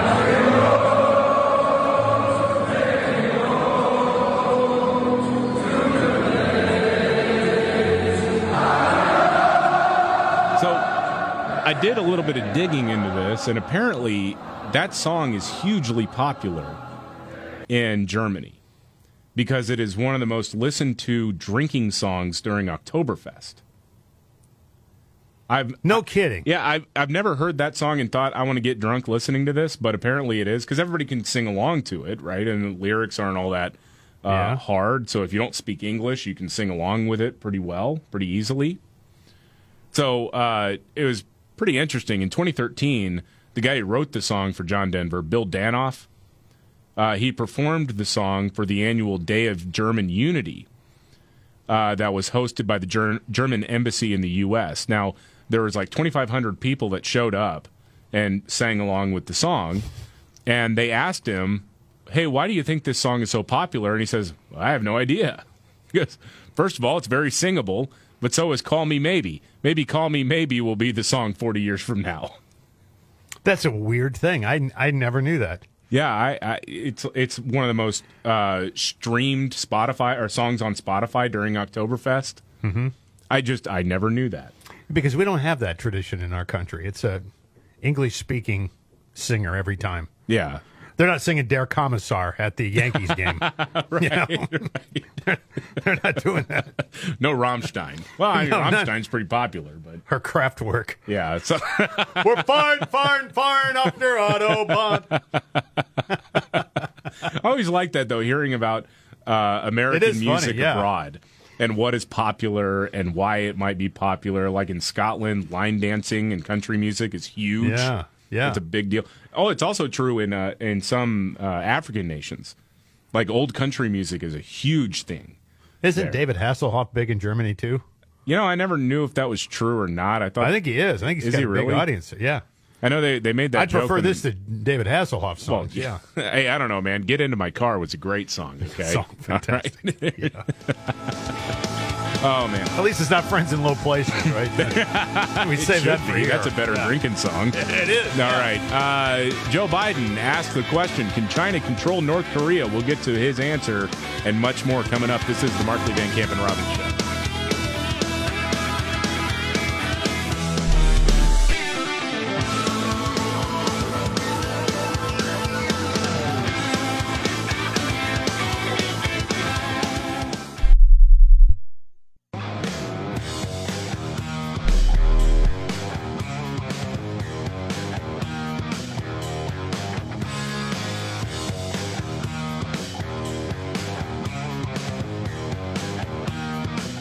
The Markley, Van Camp, and Robbins Show. I'm David Van Camp. There is Scott Robbins. Jamie Markley's out. He's got the Rona. He'll be back in a couple of days. You know what? If you're frustrated with the vote counts in Maricopa County, Arizona, well, like everybody is. you know they're yeah. actually going fast, Scott. I don't know. if They you are knew. they? They're going fast. Yeah. Are they? This is a communications person with Maricopa County. Megan Gilbertson is her name. This is what she had to say. This is fast for Maricopa County. It usually takes us anywhere between 10 and 12 days to complete the count, and we think we're going to be done by the end of this week. We follow the laws as they're written. We have a lot of amazing laws here that allow voters different kinds of access and to vote in the ways that work best for them. So we're going to continue to do the work here. We're going to continue to count the ballots, and we're going to continue to provide the results to the public. So saying this is fast for us is one, not a great look here, okay? And they may, listen, again, they may be doing everything by the book. Well, that means that the laws kind of suck then. Mm-hmm. And they should be changed because there's no reason for it to take this long at this point. The other thing is, initially they were saying, like, Thursday they would have the results. And then it was Friday. Friday morning we'll have the results. Past Friday morning. Yeah, and then it was like, well, you know, Monday. By the weekend, yeah. Yeah, we might have it Monday, yeah. And now it's by the end of the week. Well, quit making promises that you can't hold up. And what is the issue? Well, I mean, what is going on there that doesn't happen anywhere else? Well, part of it is the messiness of how you can vote. Again, I was reading a deep dive on this over the weekend where they said basically you can vote anywhere you want in Maricopa County, but that means that they've got to print off individual ballots for you. They got to sort based on where you live in the county. So there's more sorting that gets done by hand than usual, than in a lot of other places, I should say, in the United States. And then you've got the free-for-all of drop boxes. And then you had the printer issues. So people were basically using a drop box when they went to go vote in person. And so, it's very, very messy. And I think that you got to look at states like Florida, states like Texas, and now Georgia, that have kind of gotten this stuff together and gotten it right. And do what they did. Copy them. That should be the standard everywhere.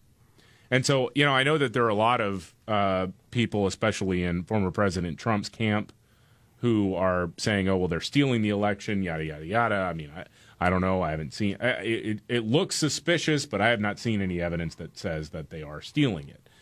And certainly if you have a situation where a lot of people are going to question the outcome of the election, you got to do a better job than this, period. Sorry. Yeah, you do. You have to do a better job than this. And you certainly can't be snarky the way that officials in Maricopa County were over the weekend. You're not doing yourself any favors on that front. But I think, to me, the path forward is not whining about, your theory that an election was stolen. It's get this stuff cleaned up. Do what Florida did. Do what Georgia did. Do what Texas did. Go and actually secure these elections and make it so that unless it's razor thin margin, we kind of know in the first week. After, you really should know. I'll give you a couple of days. I'll spot you till the end of the week. But when you're talking about going on and on and on and not knowing when you can actually finish counting votes, something that every other state seems to be able to do at least somewhat well. Well, California may be the exception. Well, there was no hard and fast, day either. Right, so, you got to change it. This is the Markley, Van Camp, and Robbins Show. Biggest story of the day, there are a lot popping. Joe Biden visiting with the president of China, Xi Jinping, and we'll hear a little bit about what he had to say after that meeting. They talked for 3.5 hours and never really brought up COVID, so that's interesting. Also, the House of Representatives is going to go to the Republicans. The Senate is going to the Democrats, so we'll get a couple of years of a divided government. Georgia is still a big question mark because there's the runoff happening in less than a month, and it's not a pointless election because when you're talking about things like the filibuster, Republicans, Herschel Walker has to win that race if you want to make sure that a simple majority can't wreck the entire country. But anyway, we'll get into those details and your big trifecta next.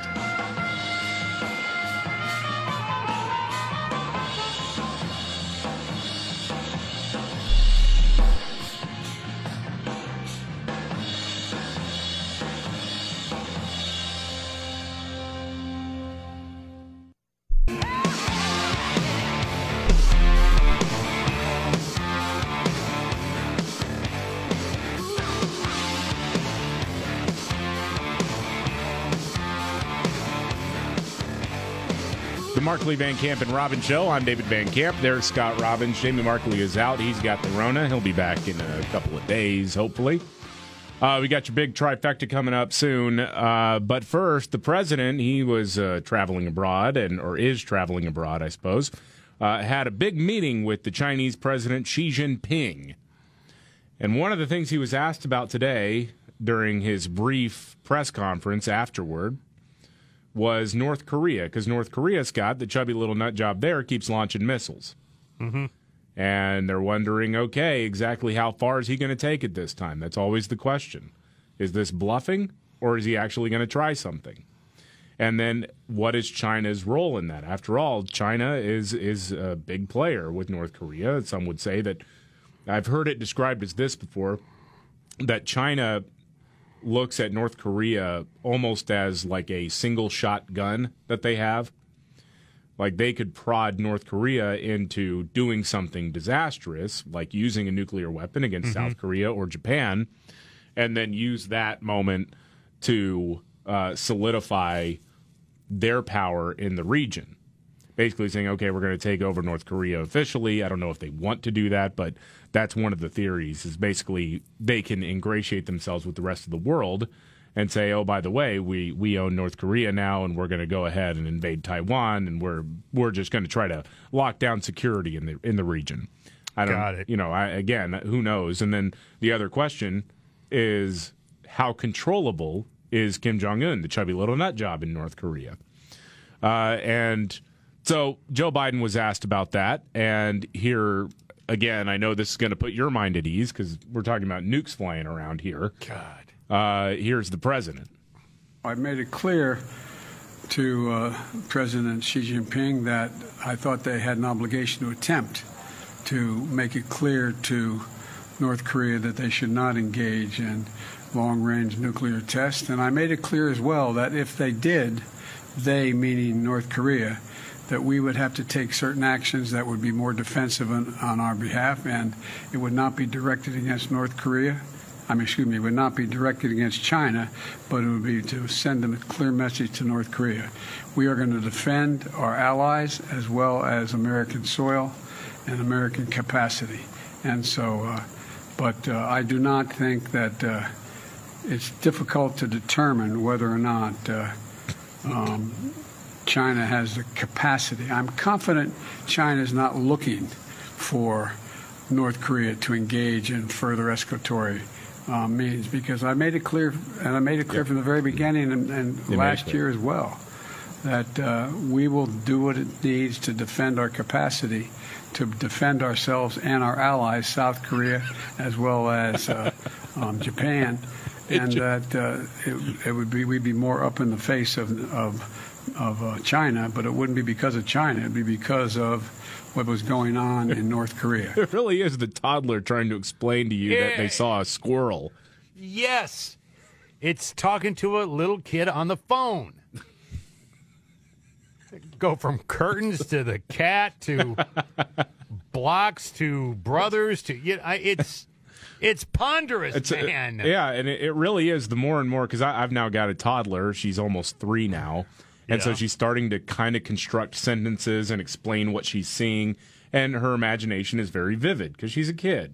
Right. And a lot of my time playing with her, like in the backyard, is trying to figure out what she is explaining and where her imagination has gone. Most of the time these days, it involves dinosaurs. Right. But like over the weekend, I'm out in the backyard, we're playing, and of course it was dinosaurs, and then all of a sudden she said something that sounded like feed-a-bees. And I'm like, what is feed-a-bees? What is that? And it took me about 20 minutes to figure it out, because she was adamant that we were going to do feed-a-bees. Feed-a-bees. And what it was feed the bees, because we just started reading Winnie the Pooh stories to her. Oh. And so she wanted to go feed the bees. There are no bees in my backyard, but right. Yeah, so then I figured it out. And it's like that. I feel like that my experience with her is better equipping me to understand what Joe Biden is saying. Because you just have to be patient, okay? Just have to sit there and just kind of like ask pointed questions and yes or no, and just try to work your way through what this person is trying to explain to you. It reminds me, right. It reminds me a little bit of when I grew up in a small town church. I grew up in a very small town. And you had a small town church, and you had a plethora of ministers that would go in and out. Most of the time it was either they were new or they were 2 years away from retiring, and you ended up with them. Yeah. Right? And it's not like these guys weren't convinced that their message was great and what they're saying wasn't true, but they just didn't know how to do it. So they would take these ponderous paths, and all of a sudden you'd look around, you'd see every guy in the pews looking at his watch. Like, is this ever going to end? What is this? I mean, it's not that you lack the conviction, and in Biden's case, I'm sure that he knows what he's saying. Right. But we don't. By the time it's out, I've already looked at my watch 3 times. I have no clue what he just said. It's like, all right, no idea. I'm like, please, God almighty, please. And you just start agreeing. Okay. All right. Let's move it along. Let's wrap this up. The Seahawks kick off in 10 minutes. All right, let's go. Right, exactly. All right. You ready for your big trifecta, Scott? Let's roll. All right. It starts off like this. Are you ready? 1, 2, buckle my shoe on. It's the 3 most important news stories of the day. I hit the trifecta. Well, at least according to Scott Robbins. It's the trifecta on the Markley, Van Camp, and Robbins show. All right, it's the trifecta. Top 3 stories of the day, according to one Scott Robbins. Yes, sir. Listen, I think that Casey Kasem is out. He got the Rona from... Oh, no. From Jamie. Usually he's along for the ride, but he's out today as well. Feeling a little hoarse, all right. All right, we'll start off with number 3, though. The National Education Association, big teachers union. That's right. They stepped in it again, and I don't think they realized that they stepped in it. You got to hear this. And if you're a parent, even if you're not a parent, grandparent, whatever, you got kids around you, I mean, listen to this. This is from the National Education Association, and it's a tweet they sent out. Here's the tweet. Educators love their students and know better than anyone what they need to learn and to thrive. I think they misspelled parents. Yeah. That's incredible, man. You're lucky to have me. Aren't you kids lucky to have me? And, please keep telling parents that you know better how to raise children than they do. Yeah. Keep it going. School choice is just around the corner. Oh, yeah. I mean, it's happening. I mean, parents know you don't get to do that, okay? You get to educate our kids. Mm-hmm. That's it. Yeah. That's it. And if you like the kids, if you care about the kids, that's great. I know a lot of teachers who do care about the kids. Absolutely, me too. But they aren't your kids, though. They're not your children, and parents do actually know in their household how they'd like to raise their kids. And I think that teachers' unions lost our trust when you started masking up every child for the last 2 years. Oh, yeah, totally. We were done with you at that point. Yeah. Done. It's the trifecta, top 3 stories of the day, according to Scott Robbins. Down to number 2, Supreme Court Justice Amy Coney Barrett is in the news. Is this because she made a joke about the protesters outside her house? Yes, she did. Yeah. She made a joke about the protesters. Minds are breaking everywhere. This was a black-tie dinner in Washington, D.C., marking the Union Station, marking the organization's 40th anniversary. It also was the first dinner the Federal Society had had since Roe v. Wade was overturned. Amy Coney Barrett was introduced to the crowd, and she got up and said, "Thank you. It's really nice to have a lot of noise made that's not protesters outside my house." And again, broken brains everywhere. Yeah.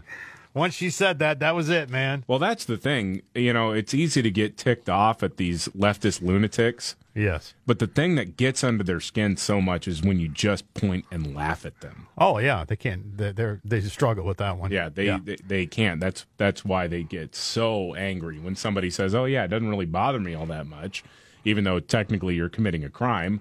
But whatever. We're just going to laugh at you because you're dumb. Or tell them to relax. Yeah. They hate Dude, that. Hey, calm down, okay? Calm down. Calm down. Relax Take some edibles. Gee, all right? what's wrong with you? Yeah. All right, it's the trifecta, top 3 stories of the day, according to one Scott Robbins, and we're down to number 1, talking about ratings for the midterm elections. This is interesting. Midterm TV coverage ratings dropped 29%. 25.4 million people watched in prime time, according to Nielsen. The 8 to 11 coverage, ABC, CBS, NBC, Telemundo, Univision, CNN, Fox Business, on and on it goes. Out of homes connected to TV viewing, was what was included in this. The coverage was down 29%. Now, if you want me to tell you why, I can tell you why. All right. This is like you're watching a TV show and you get the to be continued thing that flashes up. Yeah. And if I know that going in, I'm not going to watch it.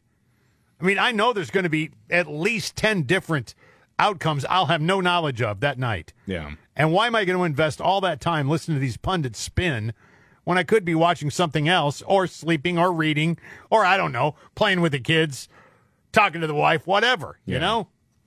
Yeah, I agree. I mean, with that. everything is to be continued. Everything. That's true. Yeah, if you know that if you're in a state where it takes forever to count votes, you're not going to know for a while. Or if you're in a state like Florida, which you knew the outcome pretty quickly, then all right, well, I know That's what all I need to know, and I'm gone.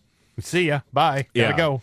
I also wonder if there isn't a bigger thing at play there in that people are just worn out of politics.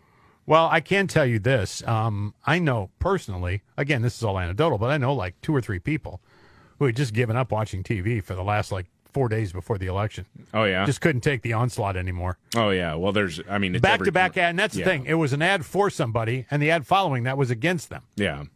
I mean, it was back-to-back. Yeah. That happened all the time. Yeah, it can get a little bit silly on there. And I don't know, because the only thing I really watch live TV anymore for is football. And I see a few political ads, but not nearly what like YouTube is unwatchable because I won't pay for YouTube. And right. So, yeah, you get the political ads and all that stuff. Well, I saw that dork Beto O'Rourke constantly. Yeah, well, you're in Texas. Yeah. But the last night, for instance, Yellowstone premiered, and it was an hour-and-a-half episode, hour-and-a-half long, which was weird. 2.5 maybe. No, hour-and-a-half. 2.5, yeah. And so you're watching this thing, right? And they had limited commercial interruption. It was kind of nice. Yeah. Because you paid attention to the commercials. Right. I mean, really, they were, because they just rolled right into them, and you just hardly even noticed them. Yeah. At some point. And by the way, did you see it last night? A lot of people did. Big show in America last night. Yellowstone premiere? Yeah. No, I didn't see it. Yeah, I did. I want to say great, but I can't. It was okay. I think it's leading up to a lot of different storylines throughout the year. But Kevin Costner's character was elected governor of Montana. Okay. So they were going through all the rigmarole one goes through it when he becomes the governor of a state. And right up to who he has to pay off and who he has to buy off and who he has to meet with. I mean, it was true to life, man. Got to do a lot of stuff there. Yeah, all right. Very true to life. Yeah. That's the trifecta top 3 stories of the day, according to Scott Robbins. We got Nimrods in the news coming up and a news update. This is the Markley, Van Camp, and Robbins Show.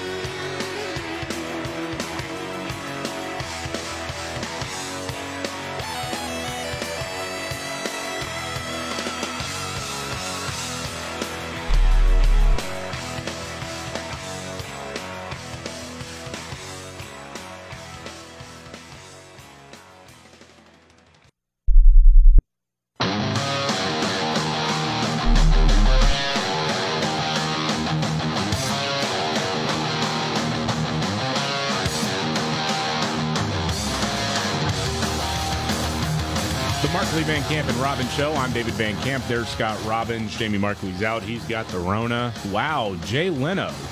That's a weird story. He's reportedly now in a burn center after getting a serious injury to his face while he was working on Cars. One of the cars erupted into flames. Fire. Yeah, without warning, and apparently burned the left side of his face, but it didn't penetrate his eye or his ear. So he's going to be taking some time off to recuperate here. Keep you updated on anything that pops out of this one, man. I mean, prayers up to Jay Leno. That's crazy. It is. Yeah, there's not much to the story yet. No, other than a car How went a car boom. just bursts into flames, I don't know. I have no idea. Holy cow. Yeah, that's crazy. Meanwhile, Amazon is going to be laying off around 10,000 employees. Oops. Yeah, layoffs would represent 3% of Amazon's corporate employees. So you're looking at, the guys in the tech field and the corporate office who are going to be laid off as soon as this week. So, yeah, just remember that. What's going on in all of these companies, these major employers, when the White House tells you, well, no sign of a recession coming because the labor market's strong. Yeah.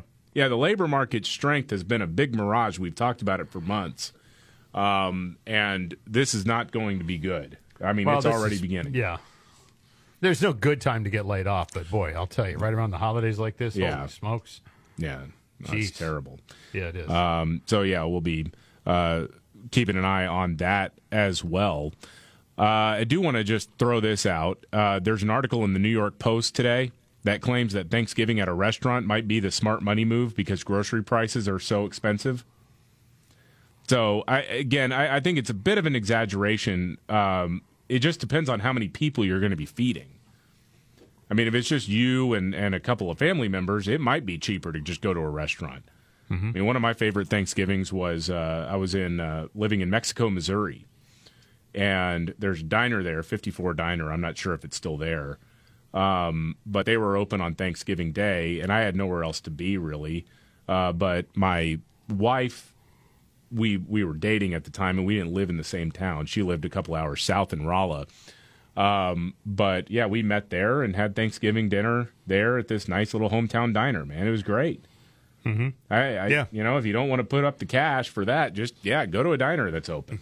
Well, my mom and I went out last year to Thanksgiving dinner at a restaurant, And just tip well, by the way. That's the thing. Yeah. If you're going out to dinner on Thanksgiving, a lot of those workers, they may be missing something with the rest of their family, so just, I mean, be the generous. downside is you don't get as much in the leftover department. Well, that's true, but that's the downside. Sometimes if you host, you just get too many leftovers, and then you're giving away turkey. Good call there, too. For days. Yeah. All right, it's time for Nimrods in the News. When the going gets tough, Damn it, this is too hard. the dumb get dumber. All right, Dean. It's Nimrods in the News on the Markley, Van Camp, and Robbins Show. I love the poorly educated. All right, Nimrod's in the news. A guy in Louisiana ran up to his buddy outside of a bar on Friday to give him a big old hug. Didn't realize the guy was in the middle of showing off his cool knife, so their hug turned into an accidental stabbing. Oh boy! And the guy was injured. He'll be okay.